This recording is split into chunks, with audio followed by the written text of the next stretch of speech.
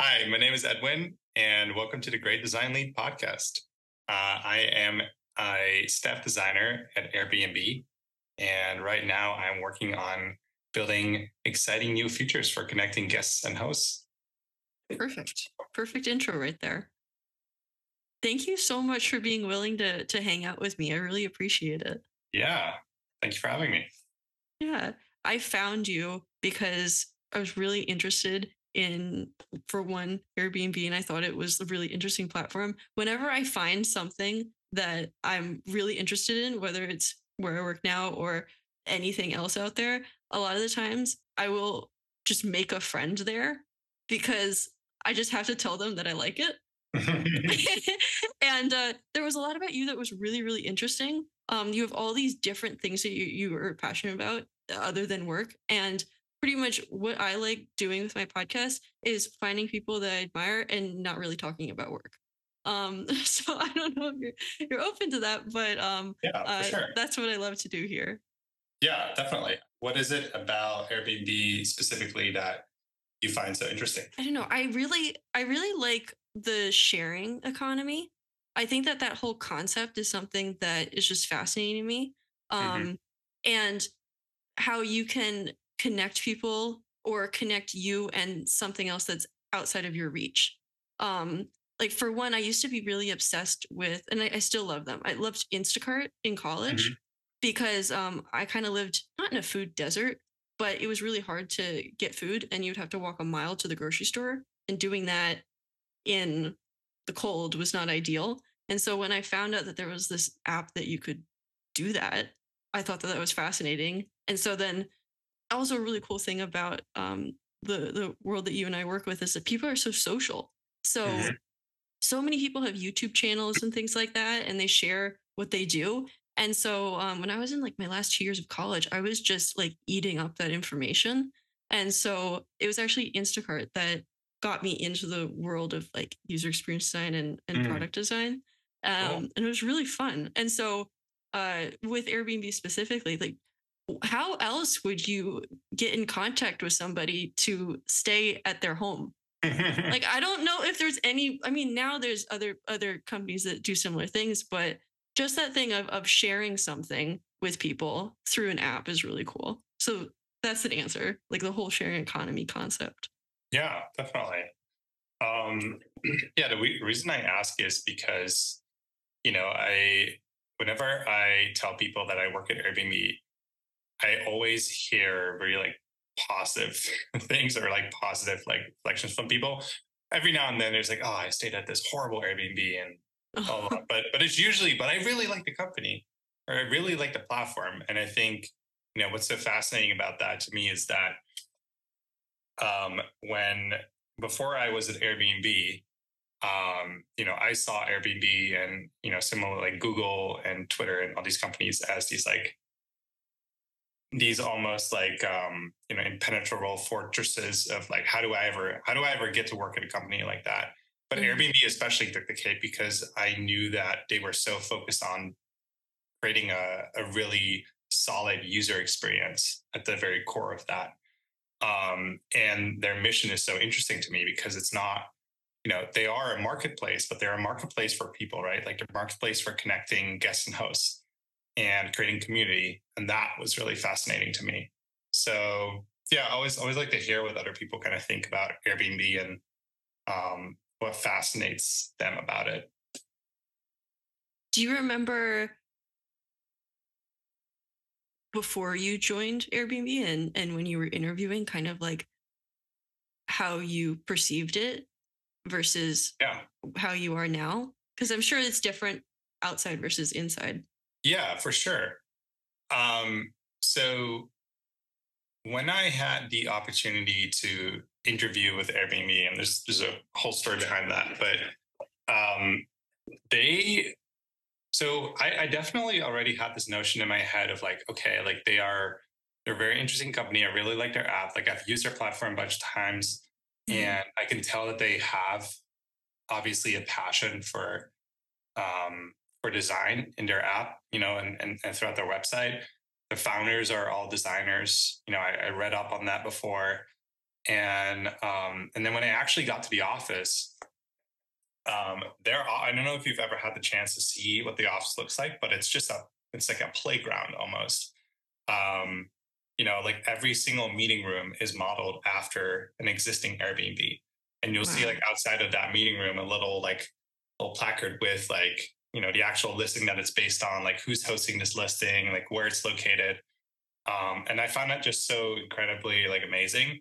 And even better, so I'm Dutch, and for the interview process, they placed me in a little meeting room called Amsterdam, and it was modeled after this like little house in Amsterdam, which was just delightful. So it's like what gave it away to me that Airbnb is like super focused on design is obviously like aside from all that, they also really care about any other experience, right? So like even the interview experience was designed a specific way to accommodate me as like their guest. And I felt very much like accommodated. Like they put me in a special meeting room specifically, designed to like remind me of where I'm from. And the people that I met that day were so lovely and so talented. And I just felt like immediately I felt this huge imposter syndrome just being Really? surrounded by so many talented people. And people that I knew from like the Twitter sphere and all that kind of stuff, like I've seen these people on Twitter, like I follow them for like years, and I know all about, what they post, and like when I talk about design, and here I am being interviewed by them.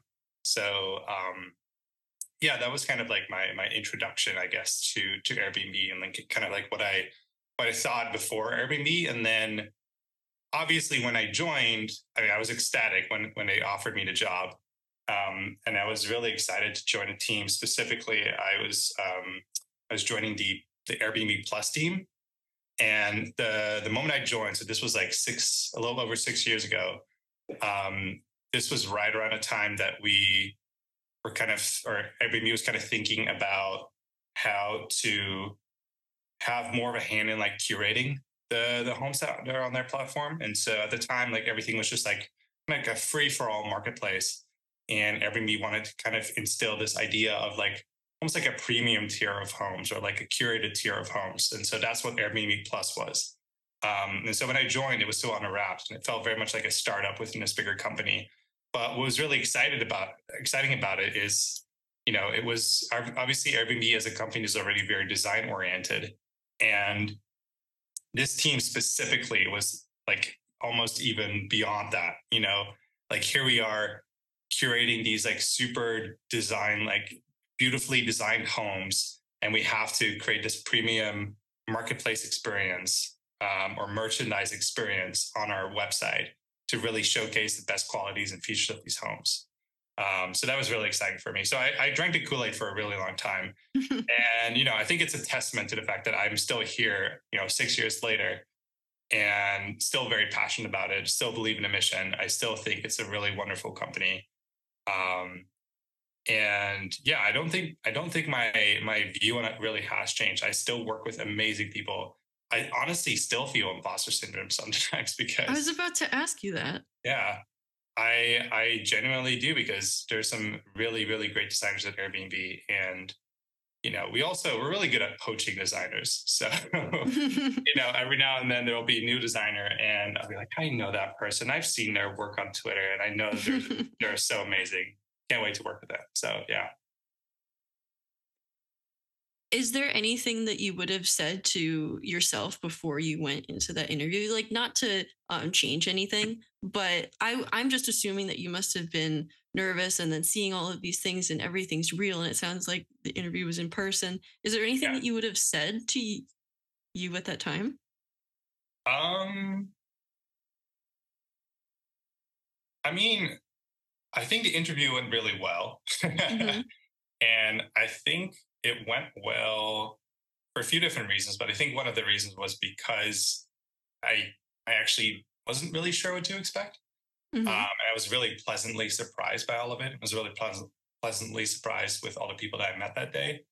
Um, and I think it helps, you know, I think what Airbnb really prefers in their people is like genuine people, right? So we have part of our interview process at the time, and I said I think we still do this, is core values. So you interview, with people that are related to your function, right? So you interview with, in my case, designers, product managers, writers. But they also interview with core value interviewers. So these are people all across the company that can sign up to be a core values interviewer.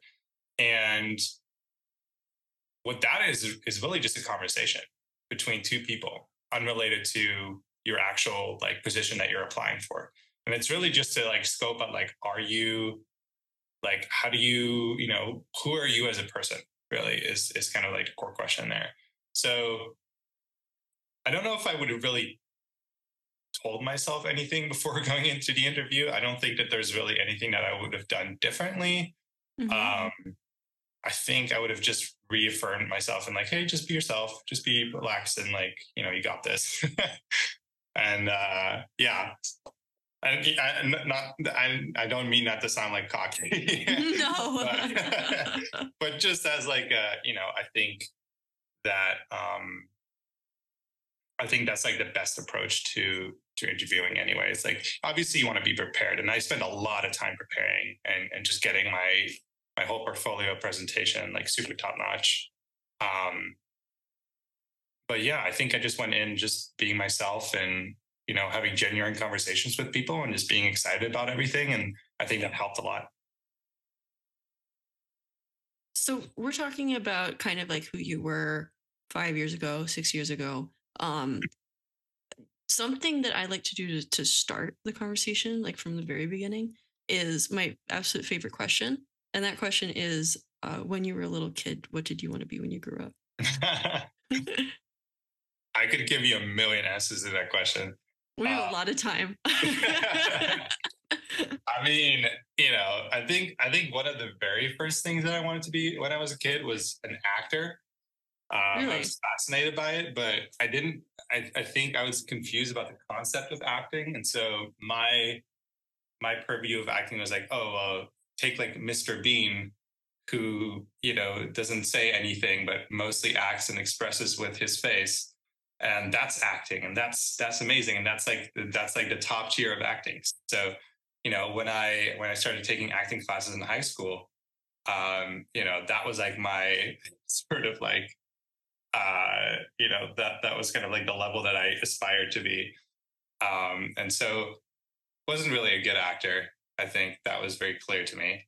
And I also didn't enjoy it as much as I thought I was going to enjoy it. And I found out very quickly in high school that it just wasn't for me at all.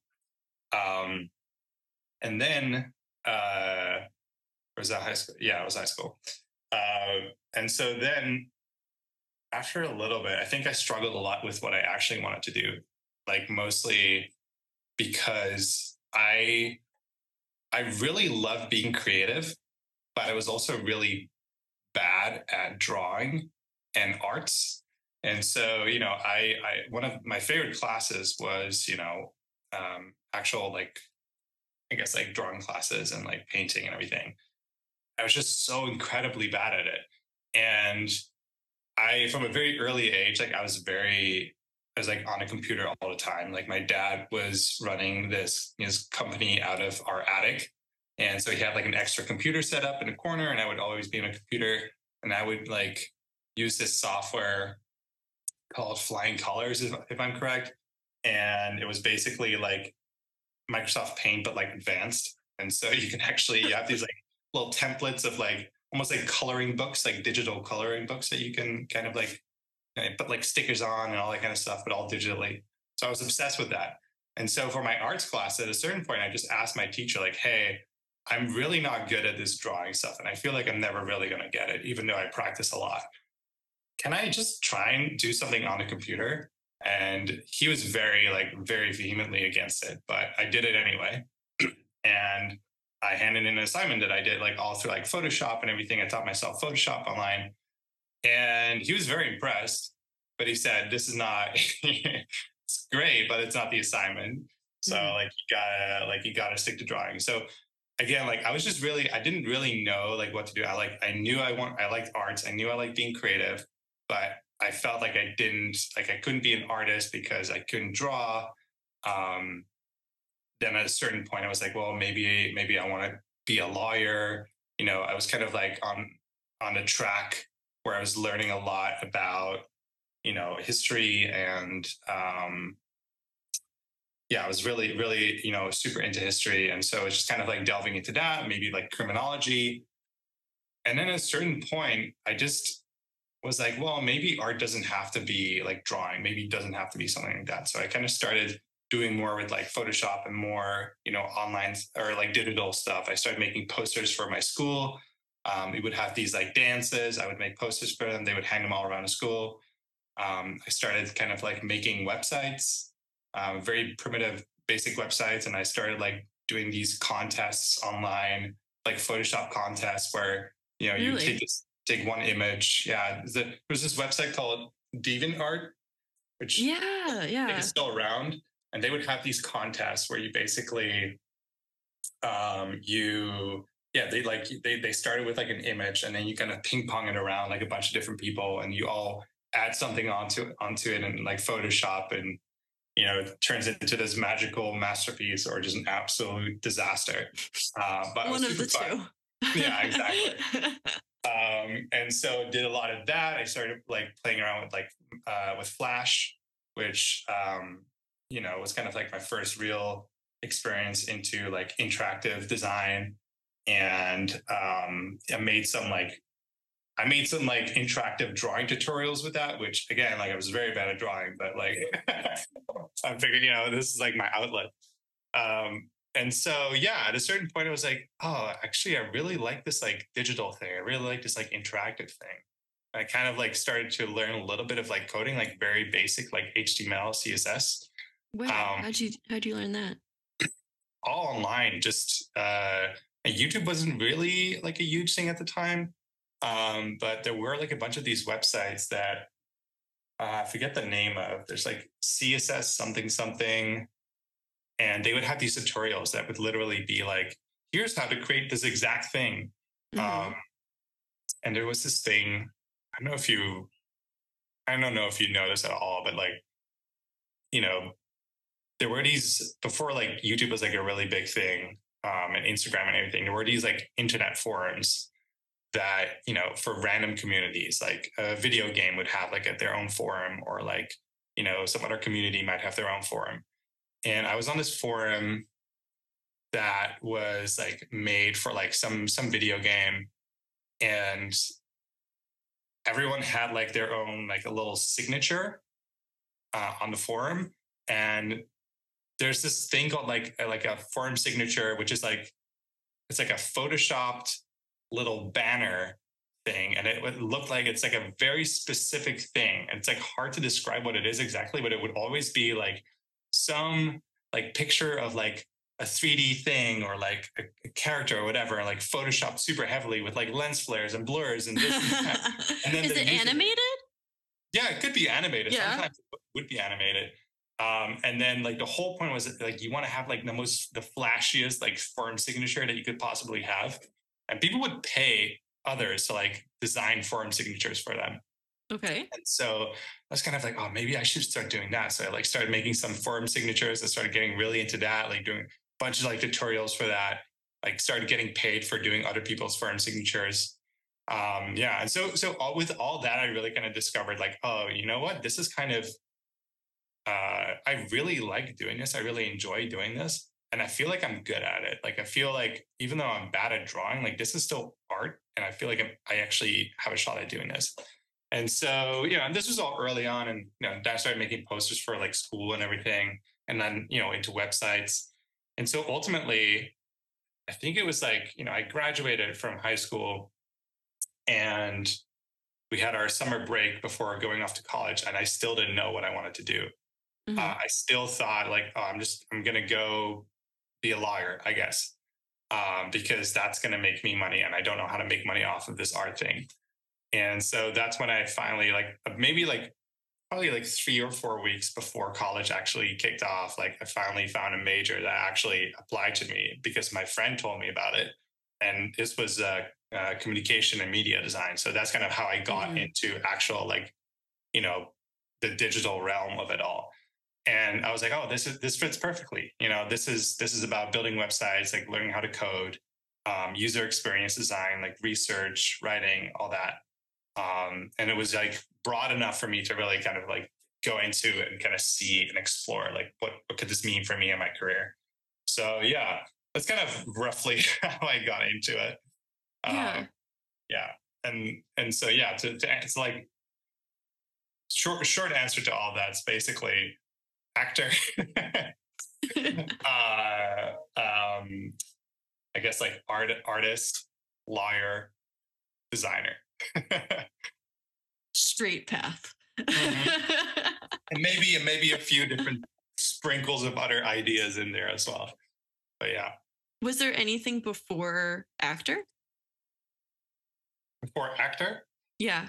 I think actor's like the sort of like the furthest back that I can remember.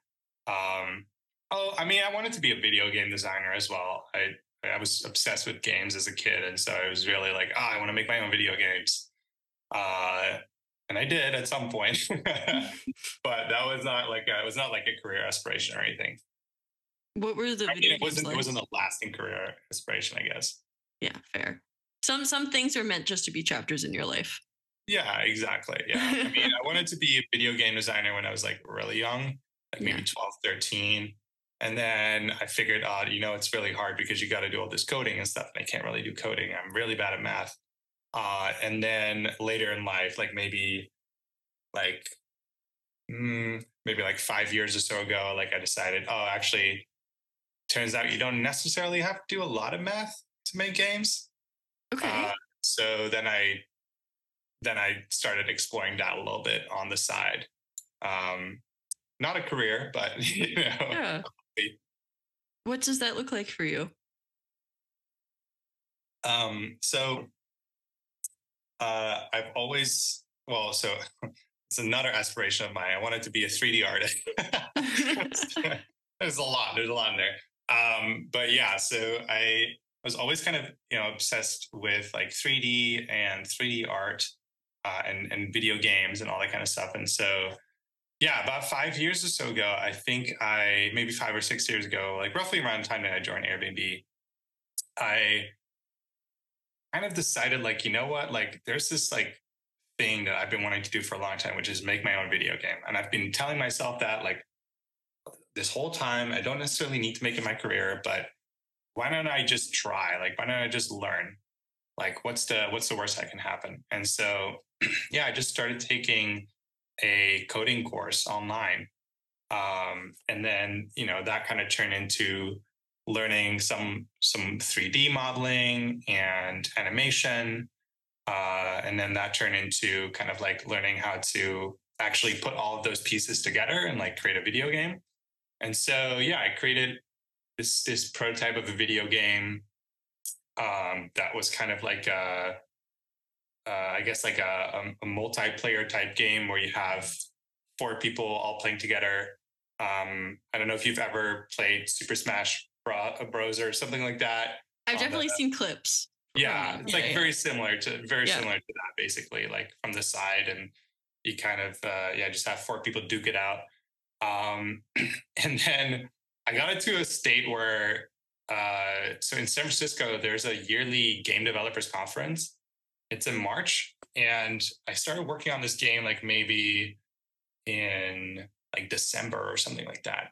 Mhm. And so then I tried to like get it ready in time for March, and there were a bunch of like official and unofficial like after parties for the game developers conference where indie game designers could come and showcase their game. Oh, And so I was cool. like, I'm going to do that. I'm going to get my game ready for, for this thing. And I did. I actually got it done in time, brought it to this like random party in San Francisco with my little laptop. I had a bunch of controllers with me and I had some people play test my game. And I felt very accomplished. Hey, Yeah.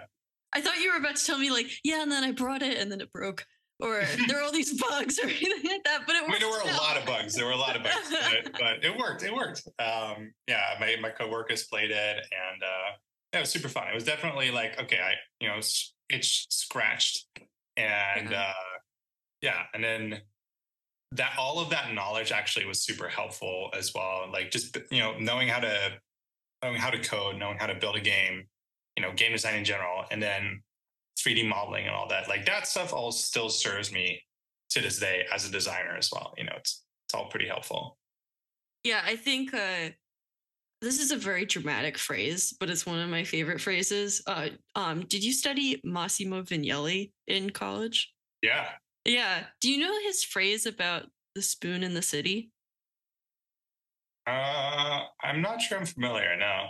He was like, designers should be able to design from the spoon to the city. Oh, I And like that. that can be very overwhelming.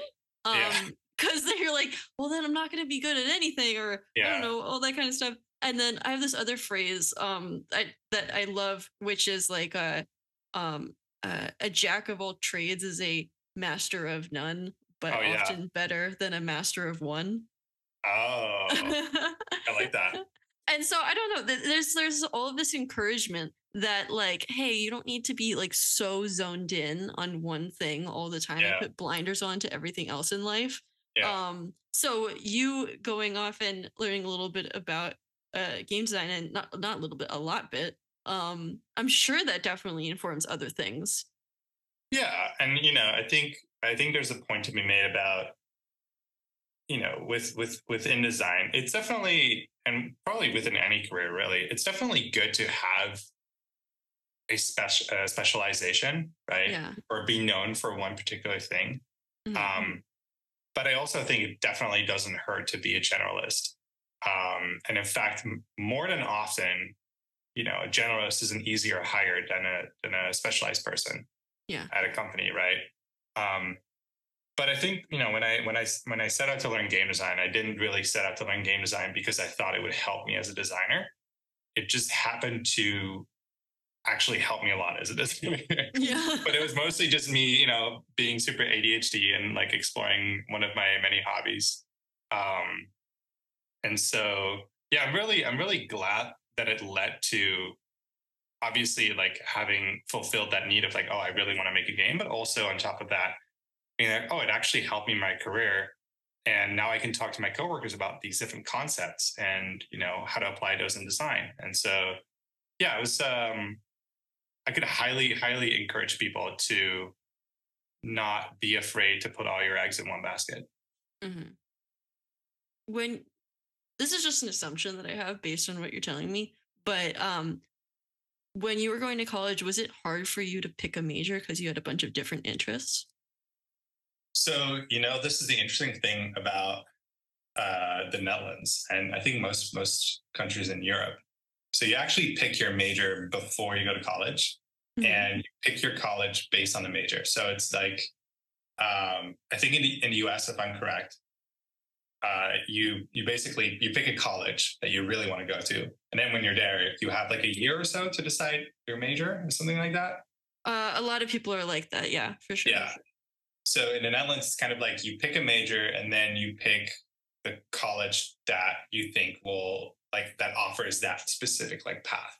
Mm. And so not every college would cater to that major necessarily. And then yeah, you just kind of stick to it. You're kind of like, I mean, if you so that first year, you're already like fully in that major. Like you're already doing like the major and all the minors associated to it. Yeah. You do have the option at the end of that year to switch a completely different track, but it does mean that you have to restart your entire college experience again. So it means like, you pretty much like you lost a year. Like that's kind Yeah. of like the way it works in the Netherlands. That's wild. Yeah. I don't, it's So just, yeah, it's I pretty so much much. had to know. Yeah, you go, you go. No, I was just gonna say I pretty much had to know like instantly, or not instantly, I guess, like, but like right before I started college, like I had to be pretty sure that I wanted to do this. But also I felt like, well, worst case, what happens is, I go and it's not 100% my thing. And maybe I'll know, instead of knowing in a year, I could probably know in like a couple months and then I can always switch. Yeah. I don't know. I feel like that's really too much pressure on like a 17, 18-year-old kid. They put a pretty insane amount of pressure on kids in the Netherlands in general. Um, when you're 12, you do this test So at the end of your middle school, I guess, you do this test, and this test determines what track you kind of fall into in high school. So Hmm. you're either in like one of the more advanced tracks, or you're in a more kind of like trade driven track, or you are yeah, there's like a bunch of different tracks that you kind of fall into, and it is possible to kind of switch in and out of those tracks when you're actually in those, if you really like overperform or underperform. Hmm. But it is very, it's very, like, for most people in the Netherlands, it's pretty unlikely that they actually switch around a lot. And so it's, you're a 12-year-old kid, and you're supposed to like pretty much like like this test will pretty much determine your most of your path, like most of your educational path, like going forward, which is kind of wild. But I guess like, they have similar stuff in the US as well, right? You have your It's yeah, not the nearly kids as stuff. severe. I can tell you right Yeah. now. There's some And interesting stuff, yeah. But I guess on the plus side, like, education is very, very cheap in the islands. So that's a nice thing about it. I think I told you when we were chatting before the episode that my boyfriend is from the Netherlands, and Oh yeah, that's right. yeah, and so he's from there, and he was telling me about like gymnasium and Yes, yeah, and that's exactly it. the other schools. Yeah, so Yeah. for any so just the phrase that you were explaining is called gymnasium, or I'm Yep. pronouncing it wrong 100%. But I remember him telling me that like half of his class didn't graduate because Yeah. like you just got weeded out, and that's just Yep. what happens. And I can't imagine at 15 having to go to a different school. Yeah. Like that wouldn't happen in the US. Yeah. You'd just be in a different class. That's so cutthroat and I intense. know. It is. It is. It's definitely. It's. I mean, now in retrospect, it feels so cutthroat. At the time, it was like, oh Yeah. yeah, it's normal. Um, but yeah, I mean, I think yeah, again, the nice thing about it is that, there's not, it's not particularly hard to get in those schools, right? Like in the Hmm. US, there's the process that I've heard for getting into some of these schools is so wild. And in the Hmm. Netherlands, it's mostly just kind of like, as long as you meet the prerequisites, you apply and you're good. And that's pretty much it. Yeah. You just have to survive. Yeah, The school. exactly. Once you're in, you really have to, yeah. I don't know. Yeah, so I told you that I went to the Netherlands for 10 days. Yeah. And while I was there, my boyfriend took me to his school that Mm. he went to in high school, and I was just walking around this school in Amersfoort, and I just saw all these kids, and they were like just little 13, 14-year-old kids, and I was just thinking how a lot of these kids like just get weeded out of this school. It was just such a surreal experience because I was like, it wasn't just a story. Like I was actually there walking these halls, Yeah. and I don't know, it's just a totally different experience. And also like one thing that I thought was a cultural difference that I thought was interesting was um all of these activities that I had in high school and middle school and everything like that, almost all of them were with the idea that this thing was going to get me into college. Mhm. Um, and I don't know if that was the case for you, but when I talked to him, he said, "Yeah, I just did things because I liked them." Yep. Yeah. Yeah. Yeah, I think in terms of like extracurriculars, right? Yeah. Yeah. So I mean, we don't really have it in the Netherlands. Like, I didn't have to write an essay to get into college. Yeah. Um, I just, what I did is like, you know, 2 weeks before college started, I attended a kind of like a demo day for that specific major at that specific college. Hmm. And I thought, I like this. This feels good to me. I applied, and that was it. And I think, and then, again, like there are prerequisites for some majors. So, for instance, if you want to, you know, be like an economy major or something like that, Yeah. right? Like, I don't know, you want to be a scientist.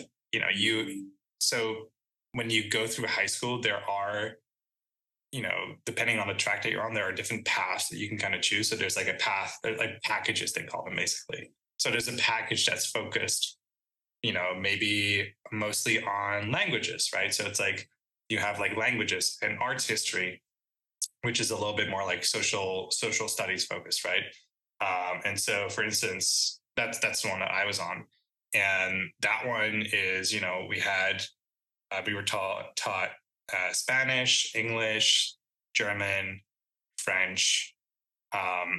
So it's, a lot. And then Yeah. on top of that, like art history. And then you can pick and choose like some other classes that you want. So I was really into biology, even though that wasn't part of the package, like I added it to my package because I was really into it.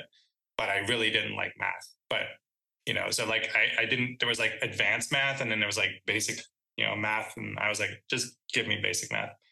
Um, but yeah, and so if you want to do like economy or something like that as your major, you would have to have a package that includes like certain things. Like you need to have like advanced math, and you need to have like um, there's like basic economy in like high school and all that kind of stuff, right? So that's kind of like the way it works in the Netherlands. That said, if you don't have those things in your package, but you decide like very late on, like you're about to graduate, and you're like, oh shoot, I really want to go to college for this other thing, even though I don't Yeah. have it in my package. You can still do that major. You just have to do a year or year, like a half a year, basically, of catching up on those specific subjects. Mm. So that way you meet those prerequisites. That's kind of the system, or that's the way it worked, at least when I graduated. Yeah. I think it's still the same. I might be wrong.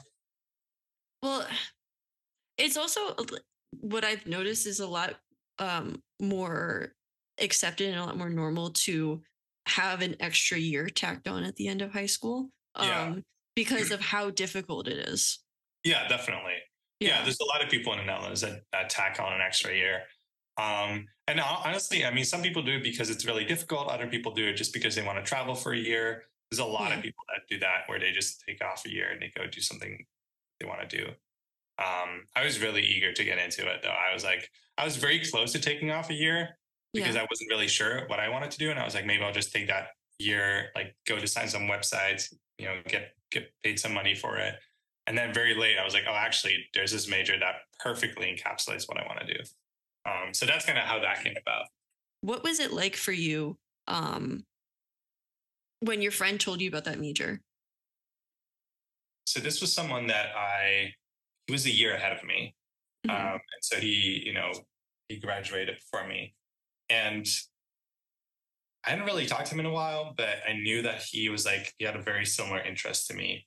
He was also like really into like, he was more of like an engineer than a Mhm. designer, but very much like, oh, like, building websites and everything like that. And so yeah, I reconnected with him during break after graduating. And because I knew that he was doing something with like engineering or websites or something like that. And so he then told me all about this major. And I was like, wait, so this major is not just like programming, it's like also design. It's also like this and that. I was like, yes, this would be perfect for you. So that's really kind of how it went. And it was like I said, it was like 3 weeks before college was supposed to start. And then I very quickly like signed up for the demo day that same day probably. And then, that's kind of how that spawned. Was what you thought it was going to be like the same as what it was like to actually experience it in college? Yeah, I think there was a lot of overlap there. What I guess like what was interesting is like, so I didn't really know the reason I was having such a hard time like finding that major was because I didn't really know like how to translate my skills or the thing that I was interested in into something practical. Like I didn't really know that there was an entire profession of UX design. I didn't really know that there were people that do web design for like a professional living, Yeah. or like that I knew that there were advertising agencies. And so it's like, okay, well, how do I get into advertising? Like, am I going to become like an admin or something like that? Um, yeah, I wasn't really sure about like what I could actually do with this. Um, and so when I kind of found out about that major, I was like, oh, okay, that's very interesting. That very much aligns with what I think I want to do. And then when it started, I was like, yeah, like it's almost like a whole world kind of opened up to me. I was like, oh, there's these design agencies, and I can do an internship at one of these design agencies. That's amazing. I can work on some of my favorite things out there. Make websites for these companies. Like that's awesome. And yeah, I really learned a lot about. So what was so cool about this major and this school in particular was the building that it was the building that the major took place in basically was this is all in Rotterdam, which I don't know if you've been to, but it's just like it's a pretty cool historic city, and it was bombed during the Second World War, and a lot of the city was destroyed, but parts of the city were still remained.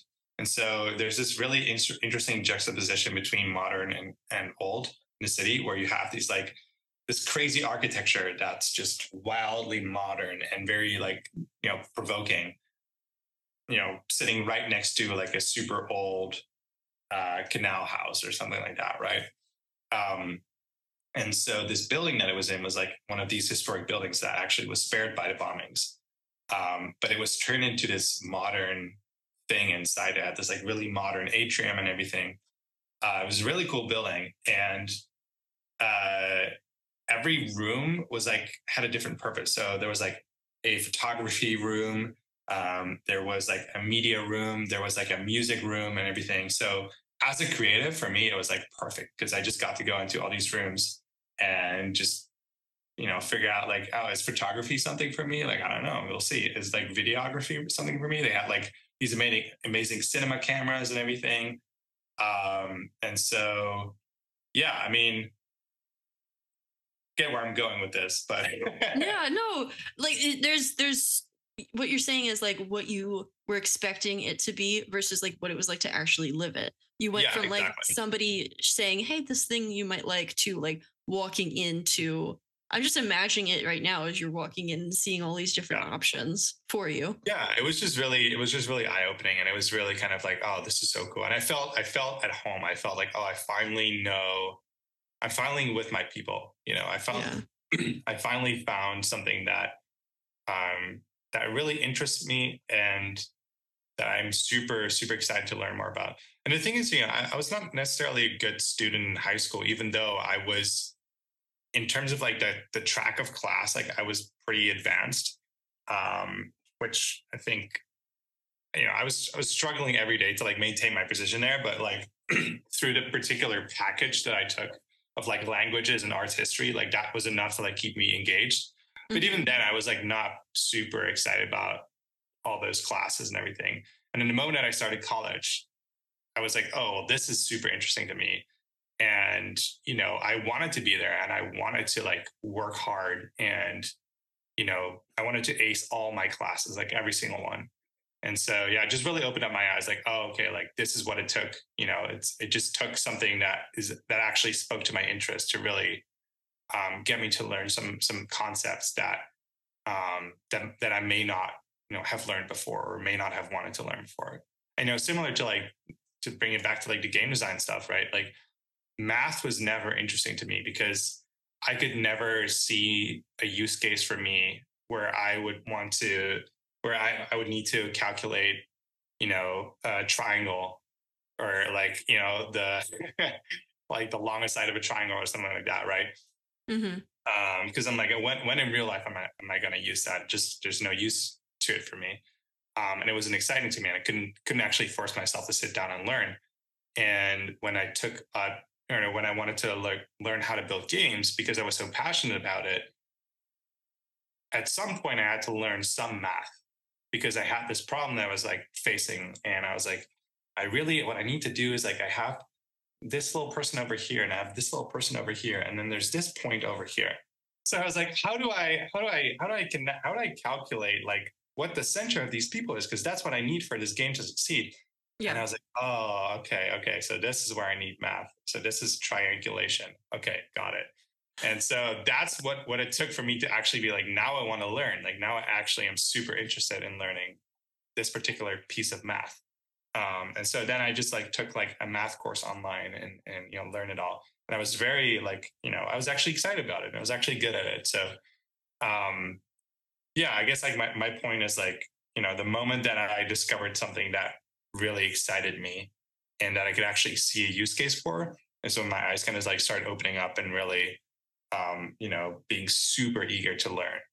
And yeah, I think that's been like a pretty common theme in most of my adult life. It's like I am very eager to learn, even though as a student I thought I wasn't. Hmm. Especially in high school, I hated school, hated learning. But now, it's like I love to learn because I actually get to pick and choose what I want to learn. That's an interesting thing that I hear quite often, just in life, where people talk about, like, when I was forced to learn all of this stuff that I wasn't particularly interested in, like, I felt like maybe I'm just not somebody that likes learning things. Yes. I thought that, like, maybe there was something, and I've felt this at times. I thought maybe there's something wrong with me, or like maybe it's me. And then a lot of Yeah. times it's just the subject. 100%. And when I was younger, I was diagnosed with ADD, and I just blamed all of my my school experience on that. Like I was like, I can learn if I really really put my mind to it, but I hate it, and I just feel like it's really hard, and I feel like I'm struggling with it. And uh, I tell my teachers, and they try and like work around it, but I feel like they don't really understand why I'm not picking up on these things. Maybe I'm just Hmm. a bad student. Maybe I just can't do this, man. And, I would blame my ADD. I would blame, me just being a bad student and everything. And now it's like, you know, I, for some of my hobbies, I would have to learn pretty difficult, complicated concepts. Hmm. And it's honestly, I'm not having any problems with it. Like I can easily sit down, and actually my ADD helps because, I'm tunnel vision into it, and I could just sit down for like 5 hours because I'm fascinated by a subject. Um, Hmm. and so, yeah, I would, I would say like if you're feeling like you're a bad student because you're just unable to like concentrate, or you're unable to put yourself to it, it's just maybe you're not a bad student, maybe you're not a bad learner, you're just not learning something that you actually are really passionate or excited about. Absolutely. Do you remember what age you were when that frustration was kind of at its height? Yeah. um so interestingly enough, I was pretty young at the time. I was like 11 or 12, about to graduate from my middle school and about to Mhm. take that test that would determine, my placement in high school. And I had already subjected myself to like a fate of like, oh, like, well, I'm probably going to be like low track because I'm probably not going to nail this test. Um, and you can't really prepare for the test. Like, there's some subjects that you can kind of read up on and everything, but it's mostly just like a, pretty basic like placement test, right? Pretty generic. And also what I did is like I just went up to my teacher. Was like, hey, like for this test, like I think I'm just gonna be really distracted the whole time. Like, can you just place me in a room by myself, so without any distractions? Like, Mhm. I'm feeling really frustrated. I feel like I'm constantly getting distracted by everything and everyone, and I feel like there's a lot of pressure when I'm surrounded by all these people that I feel like are so much smarter than I am. So yeah, is that something that you can do? You know, Given like my situation, like ADD, blah blah blah. Like, yeah, sure, we can do that. And so they placed me in this room by myself, and I just sat there for like 2.5 hours or however long the test took. And by the end, I was like, I don't know how I feel about this test. I feel like maybe I did okay, maybe I didn't. And then I got one of the highest scores in the entire grade. And so, afterwards, and that kind of made me feel like, it was this moment of like like deep frustration because I felt like I just wasn't learning. I just felt like I wasn't progressing. Mhm. or I just couldn't grasp like some of these concepts, or I was just a bad student. And then that moment gave me so much kind of like vindication of like, well, no, actually, I can do it. I just have to do it my way. Yeah. And I'm not a bad student. I can be a good student. And I think, again, like I was placed pretty highly in high school, and I definitely struggled to like keep my place in that track, but I did it because every day I would tell myself like, well, I'm not a bad student. I can do this. I just, because I obviously proved, I've proven it to myself that I can do it. Just got to keep up with it and Yeah. just kind of force myself through it. And, um, yeah, that's kind of how that was probably like my peak moment of frustration. And there were many moments of frustration throughout high school, but the Yeah. frustration really stopped like at college. Like once I found my thing that really, I really turned it around. Aside from school and things that were tested and measured and things like that, um, what kind of kid were you at that age when you took that test? Like outside of school, like what kind of things did you like? Such a brat. Uh, Why do you say brat? Such a pain in the ass. Because I was like, To because I, who? huh? To Oh, who? to my parents, to my sister, to my friends. No, I mean, I was just like, I was like most 12-year-old boys. Like I was just, you know, a little bit annoying, very hyperactive, extremely hyperactive. Um, but yeah, very easily distracted, but also like, constantly, um, like I found like my solace in like, being on a computer. Not necessarily, I mean, I played video games, but not necessarily. It wasn't really about video games for me. It was just like I just really like being on a computer and just like playing with technology and all that kind of stuff. And I built my own website. My very first website using this tool, Netscape Fusion, which was like one of the Oh, first. really? Yeah, it's like one of the first kind of like what you see is what you get kind of like website builders. Yeah. And you have to know like a little bit of code for it, but it wasn't really like that much. And so yeah, I think it was like 12 or 11 even, maybe. Like I was really young when I used that. And I would just build like websites for myself all day, and I would have like my own little website. I would ask my dad to like you know have me like have it be hosted on like his website with like a slash Edwin. Good dad. So yeah, exactly. So that I could like access it, and like, I would maintain it like on a daily basis. I was like super, um, yeah, super obsessed with that. And like, so it started pretty early on. But that's the kind of kid that I was like, just like, a troublemaker, but then you put me in front of a computer, I'm just like super docile. I'm just like completely, I'm like a nice kid. Yeah. So like uh when you were bored, that's when you were a bit annoying to your sister. Oh yeah, definitely. Yeah. But I if mean, you to this weren't day, bored, if still you like were when I'm bored, my fiance will just be, trying to hide across the house because she knows that if I find her, I'm going to annoy her.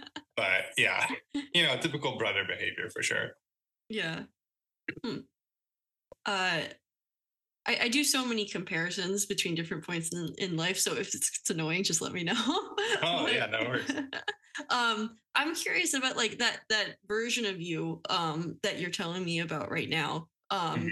Uh, around like that 12, 13 age. Can you compare that to like you when you were graduating college? Because I'm sure that those are two totally different points in your life. Yeah, definitely. Um, I think that for me, there's probably like there's there's three distinct like growth moments in my life. If I'm comparing between like what I was like at 12 years old versus like what I was like when I graduated Yeah. high school versus like what I was like when I graduated college. Um, you know, I think so. Starting with like 12, and when I graduated high school, I think when I graduated high school, I had a lot more confidence in my abilities.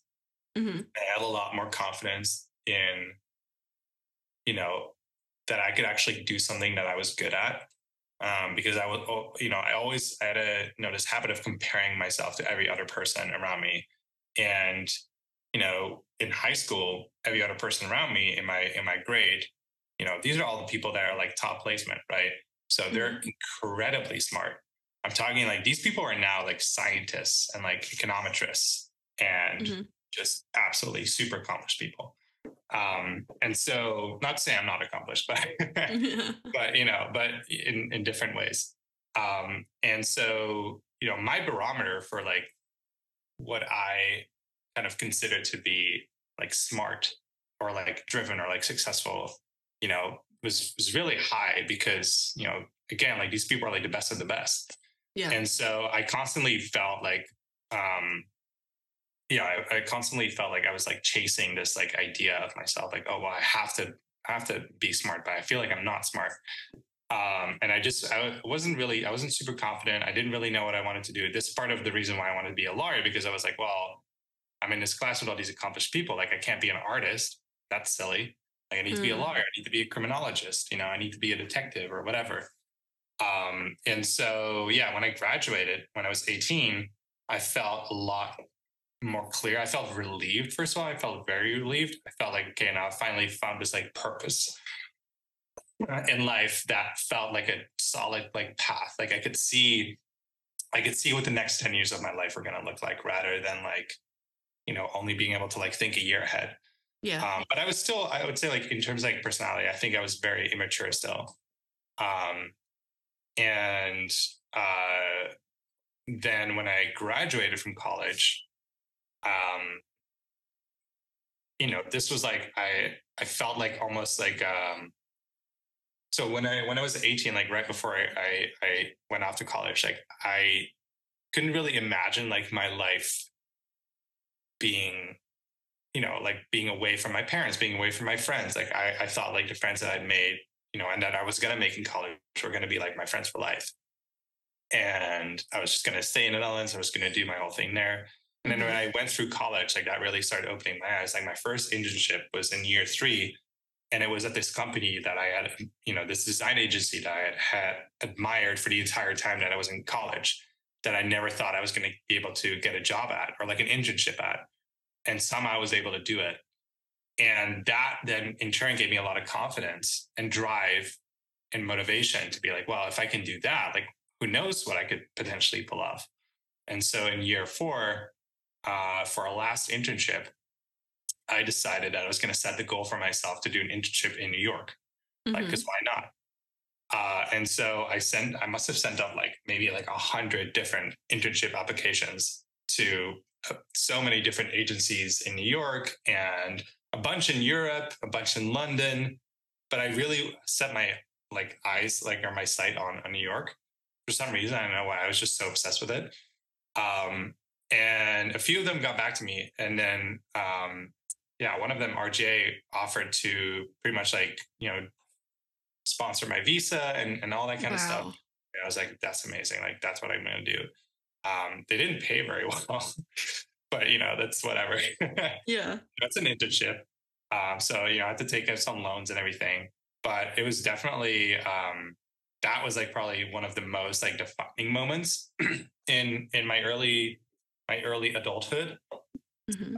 because after that, once I graduated college, I finally felt like, oh, like I really have a lot of purpose in life right now. I have so much drive and motivation.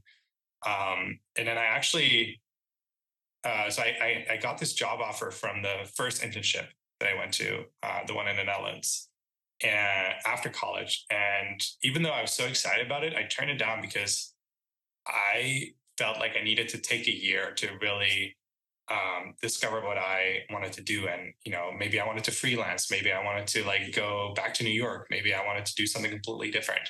Yeah. Um, and so I decided to just freelance for that year after I graduated. Um, and yeah, I guess like just really, that was like a super good opportunity to really grow and kind of take some time for myself, and understand what I really wanted in life. And then, I reflected on everything before and decided that I wasn't super happy,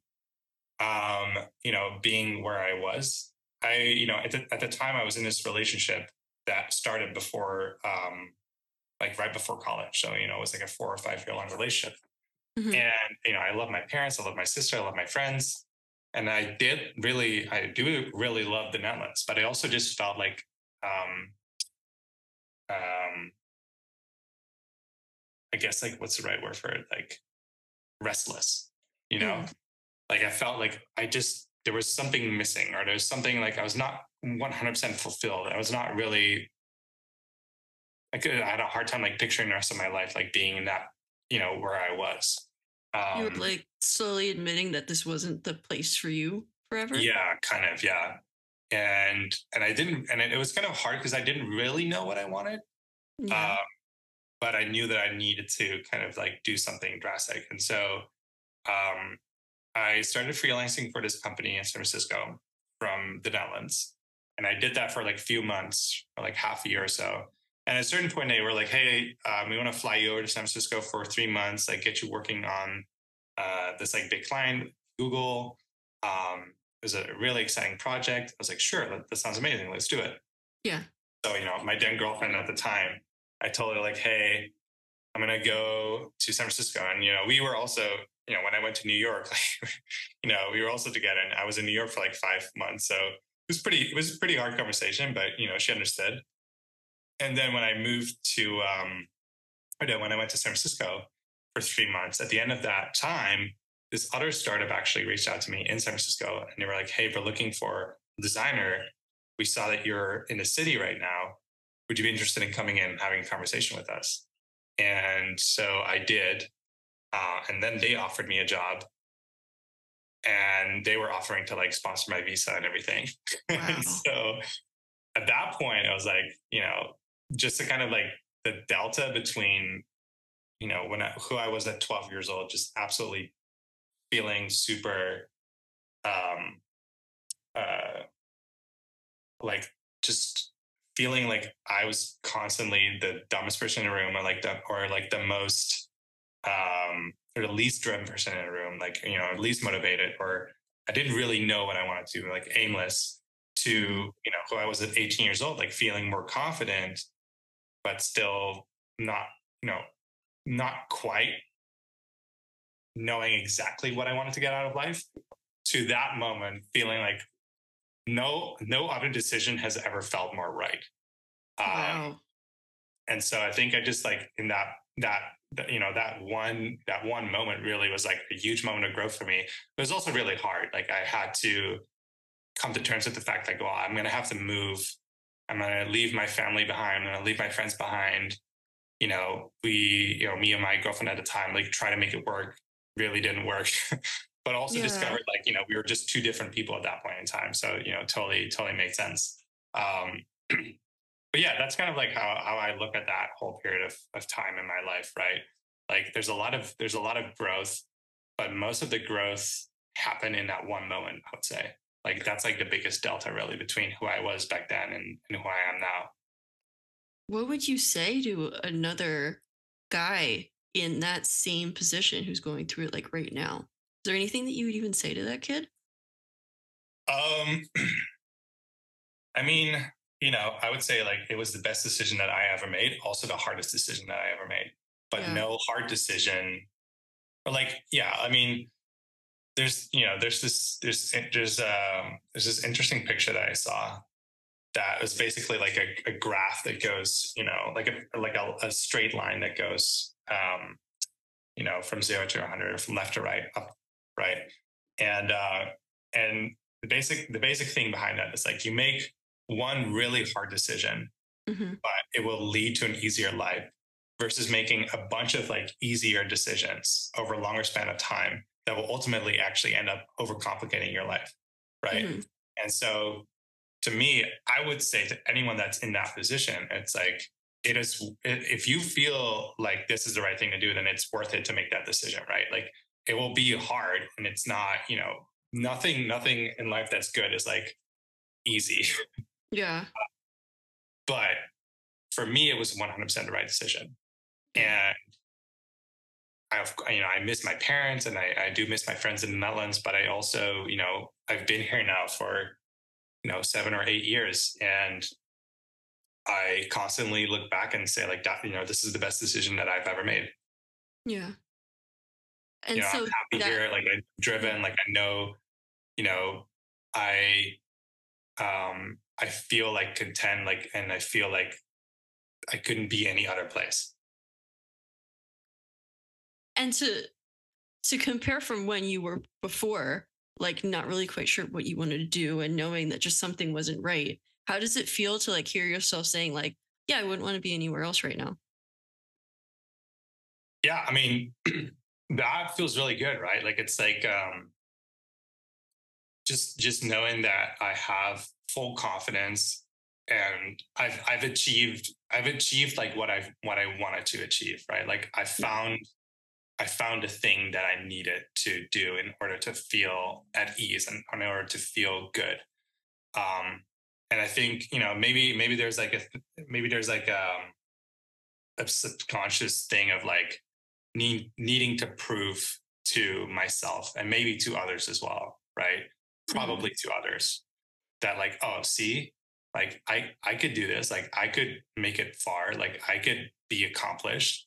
And I'm, I even though at the time I felt like constantly like I was the I guess like the least accomplished person in the room, or like I was never gonna amount to much or anything like that. Like, it's like look at me now. Like I feel like I got there in the end. And I made it happen. And so yeah, I mean, it feels great. And I think the most important thing of that is that I feel like my journey isn't complete yet, but I feel like I'm on the right track. And I think that's the most, that feels really good to know, to be able to know that, whatever step I'm on, like it's a step towards where I actually need to be. Hmm. Um, and I'm not deviating from the path. Exactly. Even sometimes when there's something that you want to do, but you know that it's going to take a while and it's not going to happen overnight. Sometimes it's just so calming to just know, well, I'm a little bit closer today than I was yesterday. Yeah. And eventually, maybe like in a couple of years or in a couple of months, I'll be there. But I'm in the sometimes just being in the right direction, doing the things that takes you to that thing helps you calm down, feeling like you're not in the right place right now. Yeah, Yeah. exactly. Yeah. So that experience for you, that really hard decision was, you said about 6 or 7 years ago? Um, yeah, that was 2015. Yeah. So yeah, 8 years ago. Um, so I went through something somewhat similar, actually exactly a year ago. And the weird thing about my life is that I record myself on a regular basis. So Hmm. I actually did an episode just myself Hmm. talking about quitting a job that I didn't feel like I was fully happy in, and not really quite sure what was going to happen next, but going and doing it anyway. And also ending a relationship that was actually the same length of time as the one that you're talking about. And Hmm. all of these different aspects of my life weren't right. And I had to go and fix it. And I was actually talking with one of my friends yesterday, Max, and he's a guy who's really big into Notion. Hmm. Um, and so he does all of these advanced workspaces for people. But like he's so passionate about it that it like bleeds into life as well. And he was saying that um, they're not like when it comes to a product, like they're not just the details are the product. And Hmm. he was telling me how he feels that same way about life. Yeah. That the details in life make up you. So like all of these different decisions in life, all these different things make up your life. And so it was just this works perfectly with what we were talking about because um after the episode, he listened to that old episode from a year ago. And I didn't tell him to do that. He just found it on his own. Um, and then I re-listened to it. And it's just so wild to exactly a year ago, I was in that wild, weird Hmm. situation. And hearing you talk about that, I relate to that heavily. I guess that's what I'm trying to say. Yeah. That's great. I'm glad to hear that you relate to it. Um, what I guess like turning question on what would you have told yourself a year ago, knowing now what you know? um, it's so weird because when you re-listen to an episode of yourself, sometimes you forget the things that you said at the time.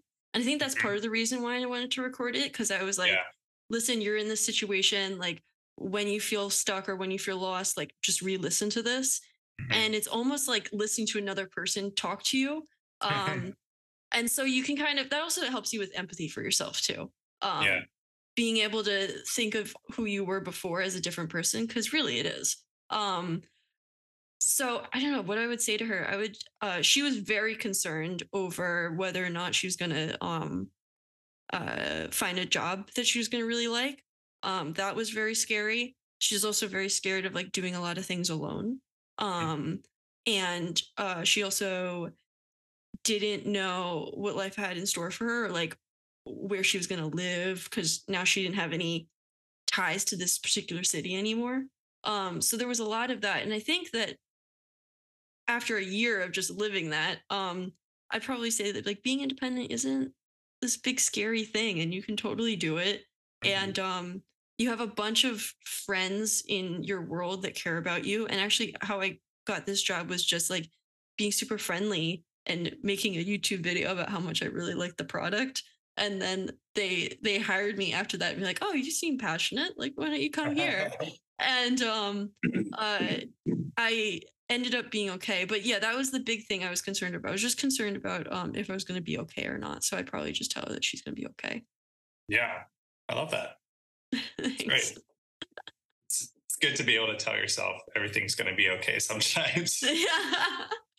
Sometimes people say like, "What would you have said to yourself at that certain point?" And yeah, I wouldn't want to. That's why I say you can't change anything in the past, because Yeah. I think that a lot of things happen for a reason, and you're like a sum of your experiences. So I wouldn't want to change who I am or anything Yeah. like that.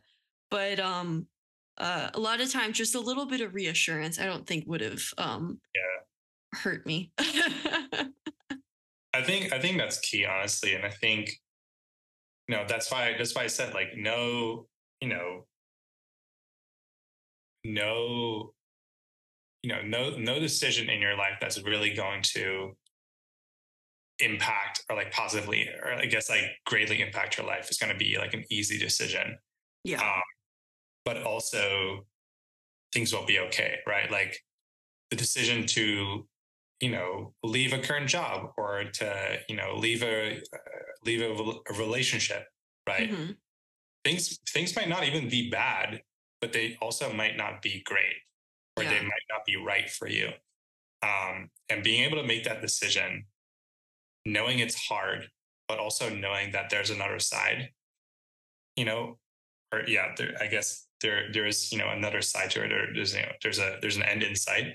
I yeah, think is really important, and um, it's also like having the more I do it, the more I make those decisions, the easier it becomes, and the easier it is to tell myself everything will be all right because look at the past, yeah, um, and yeah, I mean that's kind of that's how I've been living my life. Um, Not to say that I make snap decisions or anything like that. Like I typically don't make huge decisions anymore because I hmm, front loaded a lot of that. Um, but I think, yeah, I think it's just important to like listen to yourself, hmm, and really, really listen to yourself and not just think, well, but this job is really secure and it really works well. yeah, I ask myself too, like every now and then, you know, am I really happy at Airbnb? Or am I just content? yeah, And I think it's very important to ask yourself that question, like at any point in your career, right? Like, are you really happy with where you're at, or are you content with where you're at? Like, do you wake up, obviously we're not going to wake up excited for our jobs every single day, but like, do you wake up, or I guess like, are you excited when, your manager tells you you're going to work on this cool new project? Or are you excited to tell your friends about where you work, Mm-hmm. and what you're working on? Do you believe in what you're working on? Do you believe in a mission? Right. I think it's very important to get satisfaction out of that. And it's also very important to feel challenged by your job and to feel Mm-hmm. challenged by what you do in life. Um, and you should feel like you're constantly progressing, right? Like I said, like you should feel like, you might not be you might not be where you want to be yet, right? Mm-hmm. But are you on the right path? And as long as you're on the right path, and as long as you're feeling like you have that positive momentum going on, then that's great. And the moment that you feel like you don't, the moment that you feel like you're maybe stagnating, I think it's very important to like take a hard look at yourself and say like, well, maybe it's time for a change. Yeah. Have you felt that in your life and done those kind of checks since that big decision to like come to the US and like make this your new life? Definitely. Um, so, when I was working, so when I initially came to San Francisco and I was offered that job at the startup, Yeah. that was a pretty hard decision, obviously. And I worked at that startup for about 2 years, and I was deeply unhappy. Uh, Really? I I didn't really. I felt like I didn't deserve to be unhappy because here I am with this amazing opportunity, and I'm working, Mm, in San Francisco for a cool startup, and I'm making pretty good money, and I'm living a really good life. But I felt super unhappy at my job. I didn't feel like that during the first year, but definitely towards yeah. like the second year. Just so many different circumstances led to that to me kind of feeling that way. Um, and so I knew it was going to be time for a change, but I was also in a really tricky position where, I was on a visa. And so it's like, shoot, like, what do I do? Like, I can't really quit because Mm-hmm. if I quit, like my visa becomes invalid and I have to move back home. And I know that moving here was the right decision for me, but also Yeah. I'm unhappy with my work. And so I kind of just like, I was there for another year where it just kind of felt like, maybe there's ways that I can get really excited about this job. Like, what if I pitch this like idea to my CEO and like, maybe we get to work on something really fun and interesting. Mm-hmm. And so I tried that and it worked a little bit. But then at a certain point, the CEO or the company was running out of money. And so we were looking to get acqui-hired. And we spoke to a bunch of different companies. We spoke to Uber, we spoke to Airbnb, we spoke to Facebook and a bunch of smaller ones. Um, and ultimately, you know, this is kind of like that. I went to Airbnb to interview there and I just felt so like, oh my God, I want to work at this place. I love these people. They really treated Mm-hmm. me as like their guest.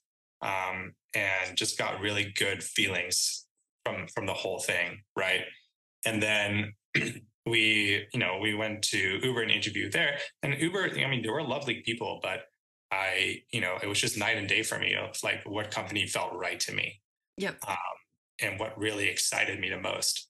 And so, yeah, um, so the CEO ended up basically wanting us to do an acquire with Uber. Mm-hmm. And I was in that position where I'm like, I feel like I really have to listen to my gut.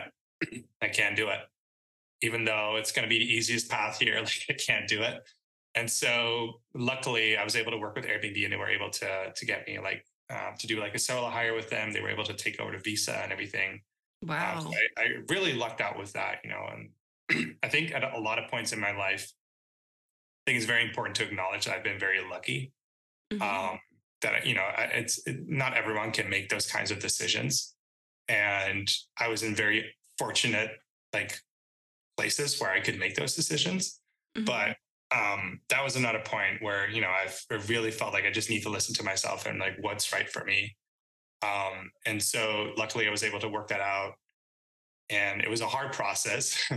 Like it was definitely got kind of tricky at some points, especially with like the visa system and everything. It's just so everyone that has to deal with or that has dealt with it knows exactly what I'm talking about.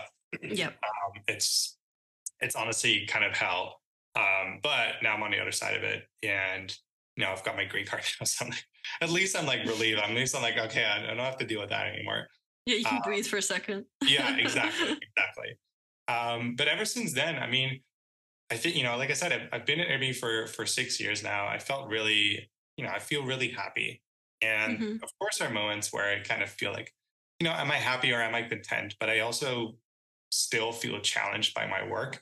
And, Yeah. what's so great about Airbnb is that everyone is, all the managers that I've had at Airbnb have been so open to like, helping me feel challenged in ways that, when I come to them, I say like, hey, I feel like I'm not learning as much as I want to, or I feel like I'm not really being challenged in the work I do. Yeah. I would really like to become a manager at some point. Like, you know, how do I get an opportunity to manage people? They're always so eager to help and Hmm. to create opportunities to make that happen. And so the few times at Airbnb where I felt like maybe, I was slipping into that content versus like happy state Yeah. are moments that were very quickly remedied by just talking to my manager, talking to some other people, and Yeah. just making a shift, like either moving to a new team or taking on a new position, getting promoted, um, and or just like putting together like my own initiatives, right? Hmm. Um, so yeah, that's really yeah, I don't think there have been any really major decisions that I've had to make in my life that until this point. Other than Hmm. obviously like proposing to my girlfriend, but that was a very, very easy decision. that Those was pictures probably were that was so. probably the easiest decision I've ever had to make that made the biggest impact on my life. So Your engagement photos are adorable, by the way. oh, thank They're you. so cute. I'm really And I happy with don't know, this.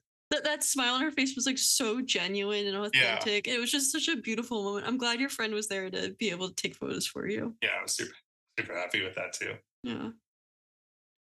Um, I just to wrap up on this one topic. Uh, when you're talking about like the real effect that it has on your life to work somewhere where you are passionate about it and other people care about you and they also care that you'd be a good person to add to their um dynamic. When I was interviewing at Zipcar, like I think it was probably like a 6 month process from the time I first Mhm. made that YouTube video to chatting with people, to actually, I went through like, I think 8 rounds of interviews to see Wow. if I was like the right, like if like between skills and personality and like collaboration and things like that. Like I was so extremely vetted and I didn't really understand why I was in this many interviews until I actually got in there and I saw that like just the people that I'm working with are so easy to work with. Mm, And um when I express things that I want to work on, it's like taken seriously and they're like, okay, well, how do we get you into more in-app things? Or mm, how do we do this? Like, are you happy with the team that we've assigned you to? mhm. And I don't know, it I think my friends can even notice that it made a really big impact on just like how happy I am around people because it's so much of Definitely. your day. Yeah, 100%. Yeah. Yeah. Do you work remotely? Yeah. Yeah. So I Feel like work you in still Phil. have that kind of connection with people. Oh You've yeah. worked there for a year now? I've worked there for about 7 months. Okay, okay. So it's been Yeah. fully remote since you started. Yeah. So I live in Philadelphia and my whole team is in Boston. Mm, Um, and they hired me knowing that I lived in a different city and did not care. And I don't know, the dynamic is really, really nice. Like we've done some stuff in person. I would fly up to Boston and see them for a bit. Um, but yeah, the dynamic is just really nice. And I don't know. There's so much trust and so much respect. mhm. And so far, it's just been like the best place I've ever worked. So when you're just talking about that dynamic and that environment, again, heavily relate to feeling like so relaxed and happy. I haven't felt content yet. But if I That's do, great. I'll let my boss know. That's I great. think that's a good self check though. I'm right? definitely going Yeah. to take that with me. I mean, I think, yeah, I think, there's obviously discontent and then there's like unhappy. And Yeah. I think it's a very obvious decision, or it should be an obvious decision if you're feeling unhappy. But content is also something that I think, and I see this all the time, like at Airbnb too. Like there's coworkers of mine I can just tell, like, I feel like you are not feeling challenged. And sometimes I have conversations with them about it. I'm like, they could be okay with that, could be totally fine. Like maybe doesn't mean that they're checked out, doesn't mean that they're not working hard, right? Like everyone in Airbnb is a really hard worker, and like, everyone's so incredibly talented. Mm-hmm. But, there's obviously, there's just people that maybe feel like, maybe they haven't gotten promoted in a while, or like maybe they don't care to get Mm-hmm. promoted, you know, maybe I see designers that don't really want to manage people. Mm-hmm. They don't really want to be responsible for like, an entire flow consisting of like, multiple different projects or anything. They just want to work on one thing and just be good at that one thing. Mm-hmm. That's totally fine. And then there's other people that maybe do that because they've just gotten into this kind of lull. And I Mm-hmm. think it's important to kind of stop and recognize, like, well, you know, is that what you truly want? Like, are you really, I guess, like, yeah, it's like, are you happy? Are you feeling fulfilled in your work? Or do you feel like maybe you're not quite as fulfilled in your work, and you think you're okay with it, but maybe you're not. Like maybe what you just actually need is a bit of a challenge, or maybe you need something new to work on to Mm-hmm. reinvigorate that kind of feeling, right? um yeah. And then also, like, for me, when I first started designing, I tried to get all of my fulfillment out of my work, not just for like, work part of it, but just like my entire life fulfillment was like, I'm a designer. That's my identity. Like I get Yeah. all my fulfillment out of my work, and I want to work on only the coolest projects, and every single thing that I design has to be absolutely amazing. And I'm going to fight every single person that dares like critique it, because, or like tries to like pull it apart, or like tries to make it less cool, because if this is going to go out the door, it's going to have my name on it. Like, and I want to be proud of it, you know? And that's fine, that's passion. But that's also kind of like, being, you're kind of, you're not being a good coworker necessarily. You're not being like a Mm. collaborative partner. And on top of that, you're, I think that stifles a lot of growth in some ways. Like obviously, you're maybe becoming a better pixel pusher, but you're not necessarily growing as like a designer or like a partner, right? Yep. And so for me, it was like, now I feel like, work is work, and like I still feel passionate about what I do, and I still want to make really cool stuff. But also I recognize that it's not just me in the room, right? Like there's an entire team of engineers and writers and product managers and localization experts and accessibility experts that all weigh Mm-hmm. in on this project that goes out to millions of people. And people's livelihoods, like, depend on this, and depend on like how well designed this is, and like, how thought through the UX is and everything like that. And so it's more about like, working together to make a really good product that consists of compromises, that consists of maybe different approaches than you would have liked to have. Mm-hmm. But, putting your kind of like ego aside, um, and being able to just allow yourself as a designer to be a conduit, right? Rather than like a singular force that is making all the like decisions and making everyone's life harder, you Yeah. know? And so, um, for me, it's like, I'm so passionate about that. But when I really think about, maximizing my creative potential, I don't try to extrapolate that through work. I try to like get that from my, from my own hobbies. Right. And it doesn't have to be design anymore. Like I figured out that I'm a creative and I like doing creative things, even if I'm not particularly good at drawing or like, Yeah. those kinds of things. There's other things that I find really fun and interesting to do. And, you know, maybe I might not necessarily be super excited to like design a website um, uh, outside of work, right? Hmm. But I like I like playing around with like Photoshop still, and like I like making album covers, and I like making some logos for like a friend's company that they're working on, or I like seeking out other creative endeavors like making music and photography and videography, and Hmm. those things like kind of like that keeps me really happy, and then in Hmm. turn keeps me fulfilled with my work as well, because my work doesn't have to be about being my singular creative outlet anymore. Yep. And also, I'm curious about how that version of you, that wanted was like so individually minded, and had so much of the meaning in life surrounded work and surrounding like that you being your work. Did that change through like user testing? Did that change through just really good leadership that showed you a different way? Like what changed you from that? It's a good question. um I think part of it is just experience, right? Hmm. I think, and correct me if I'm wrong, but I feel like this is just the thing that most designers go through, Yeah. especially younger designers.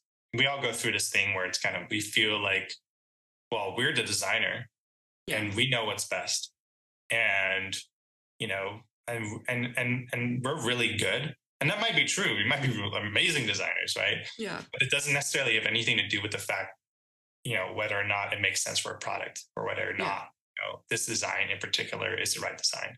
Hmm. um, and so I think part of it is good management, like having good mentor figures to kind of look up to, and you know teach you some of those things, or be able to like critique your work. Having critique come from someone that you might respect more because they're a designer as well, right? Like, but more of a mentor figure or a manager or whatever. Yeah. Or just gaining more experience. Obviously, I think user research and user data, like all of that, all of those things are helpful tools to understand that maybe the design that you really favor might not always be the right thing. I think Yeah. especially like in-person user research was like maybe one of the most humbling experiences I've ever had in my life. Yeah. Where this design that I was so excited about, and I thought was going to solve all our problems, was put in front of like 10 or 20 people for in-depth interviews, and they absolutely tore it to pieces. And they said Ugh. like, I don't understand this. This doesn't make sense. And then we went back and I made some small tweaks here and there, and then we got presented back to people, and they were like, oh, this is great. Hmm. So it's really about just kind of like, yes, you may be a good designer, and what you design might work for x person or whatever. Yeah. But especially if you're working at like Zipcar or Uber or Airbnb or Facebook, where you're dealing with an audience of millions of people, right, Hmm. all over the world, all different ages. um, you know it's really something else, and it's really just about kind of putting your hubris aside, and kind of just um, accepting that you might not always be right. Hmm. And then on top of that, I think it's just growth. I think it's just like personal career growth, just being able to set goals for growth outside of pure designer things.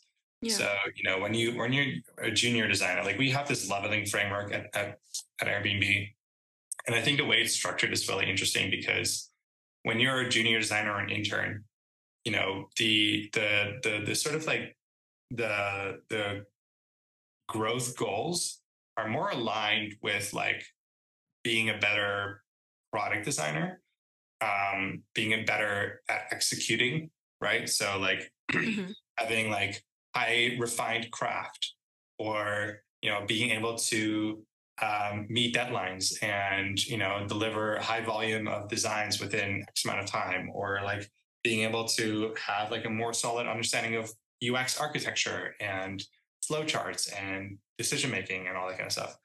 And the more you grow throughout that career framework and as a designer, you'll notice that slowly and slowly, those elements of what a product designer is kind of leave the room and Mm-hmm. make place for elements of leadership, elements of communication, elements Mm-hmm. of partnership and collaboration, right? It's more about, how do you work with others? Like, how do you lead a project from start to finish, overseeing the whole thing? Less about like, pixel pushing, more about taking, your writing partner and being able to accurately portray the problem that you're facing and have them work on a solution that, you know, um, I guess like elevates the product, right? Or being able to hand off to engineers in a way that they fully understand your intentions and how to build it, and also are able to ask the right questions that are needed to be asked. And are you able to ship what you designed, right? Rather than just like, a version of it that seems full of compromises because you didn't know when you were designing what can or cannot be built. Yeah. Um, and so, yeah, it's just really interesting. Like um, you know, that's kind of like the path that I was on as a designer, where there was just like a click that needed to be made for me, where, I was getting feedback on my growth was basically being stifled because I was so, um, I just wasn't good at receiving feedback. Mm. I wasn't good at like dealing with critique or like, um, that kind of stuff. Despite me being a great designer, it was like, you got to work on this. Like you're not going to grow unless you work on this. And so Yeah. just like, it was like a click for me at some point in time where I was like, oh, I guess like every single thing that I design doesn't have to be the most prestigious thing that, I could be proud of to like display on a wall. Like sometimes it's about compromises and then working around limitations. So, okay, if I can't do this, like how can I still make it look good? Like how can I make it still like a good, solid experience? I think that a big thing that people experience when they mature as designers, or like just mature as people, is that like, especially when you're working at this level with other people, realizing that you are all on the same team in wanting to make this thing better. I think that's the thing. Yeah. Because it's one thing to be like, I want to win, I want my designs to be upfront, but like if you're realizing that this person is like a team member with you rather than an opponent, oh my god, that made such a huge difference for me. Like Yeah. once I was like, so I let go of my ego and let go of thinking that like these are personal attacks to me. That's when like everything just started getting easier. Hmm. Yeah. Yeah. Yeah, you put it into great words.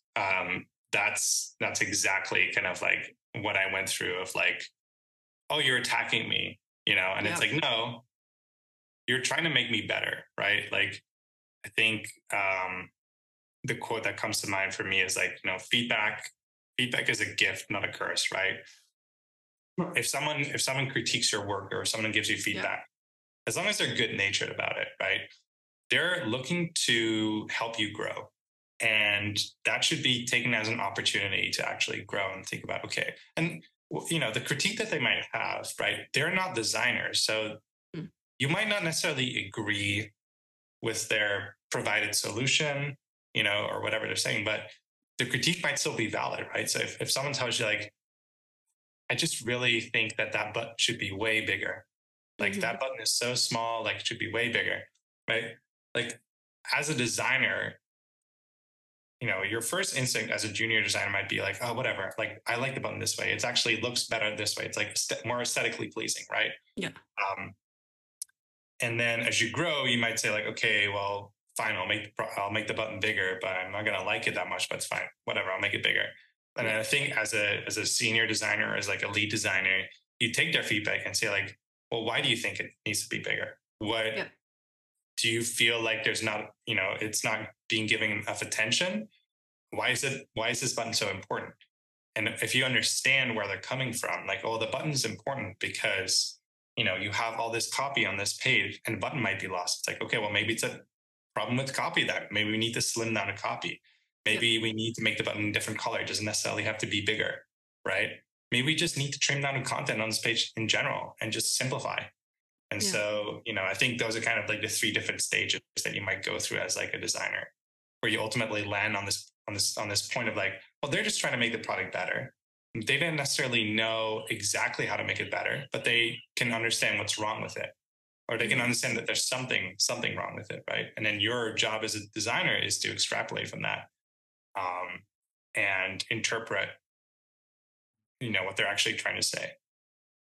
And just like the level of respect that I felt from you, like putting myself in the shoes of this person that you're talking to, like the level of respect of just asking why, Mm-hmm. rather than, because I can also just imagine how maybe scary it is to ask somebody for something, when you feel like they don't really want you to be changing their designs. Like it takes a lot of effort on Yeah, their part, even just to ask you. And some people forget that.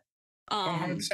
yeah. Yeah, But like the respect that I just felt when you were saying, well, why is that? Oh, well, if that's the issue, well, have you thought about these other solutions? Not that the solution that you're presenting is bad, but like maybe let's try to figure out like the root of the problem and so we can solve it together.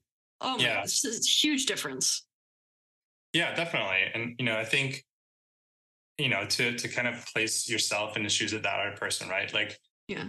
if I'm the one providing feedback to a designer, right? Like especially maybe a more junior designer, um, I think I try to place myself in their shoes and know that it's like, well, you know, any feedback that might come their way might be, might not be super welcome, or maybe it is welcome, but they're kind of afraid, like they don't really want to like hear feedback necessarily. Like they're kind of like, you know, they want their design to be good and they want you to think that their design is good as well. Yep.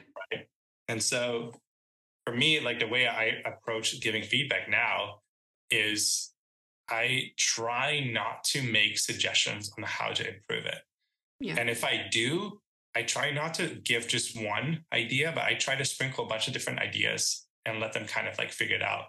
Because I'm trying to, so like for instance, right, if someone shows me a screen and, I could look at that screen and say like, I think the problem here is that you've got this like, you've got this weird dynamic going on with your typing. Your header is way too big. Your subtext is way too small. Then you're using a different font over here, and then this color's off, right? And I could list all those things and say, here's how you fix it. So you make this like header like 32 pixels instead, and it's like, but that's not relevant. That's not how anyone's going to learn, right? That's just like them just doing what you're telling them to do, and that's fine sometimes if you're like a creative director, right? But I think when you actually want someone to grow, it's more important to like give them feedback that can actually help them like solve a problem on their own. So in that case, I would tell this designer, you know what I'm kind of seeing on this screen is I think there's like a problem with the hierarchy, right? There's a few different elements that are kind of clashing with each other, and I wonder if there's a way to clean that up. So perhaps playing with the type size, or maybe playing with some of the colors, but just trying to unify and maybe bringing it down to like, only like maybe one or two different type sizes. I think that you should play around with that maybe a little bit, like try a few different versions and see what you like, and then we can take a look. Like that's how I would approach a conversation like that, because then you're putting it in their hands to, you're identifying a problem, but you're not presenting a solution, because the solution is up to them because they're the designer. And that's how they're going to grow. They're going to be like, oh, now I see what the actual problem is. Like, you're right. But now I actually have to get to that solution and make it better. And that will help them in the future, kind of understand and see, like get that designer's eye and be like, oh, things are off and I know how to fix it. Yeah.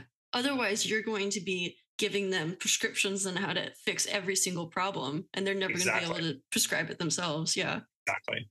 Yeah. We just did 2 hours. Does it feel like 2 hours? No, honestly, when you said it was going to be 2 hours, I was like, that's going to be that's going to be my ADD is going to like have me and stare out the window and like identify on trees. But no, that went over very fast. Yeah. Yeah. Oh, well, I hope you had a good time. This was really fun for me. This was great. I really appreciate your time so much. Yeah, likewise. And thank you for having me and thank you for hearing me babble on for 2 hours.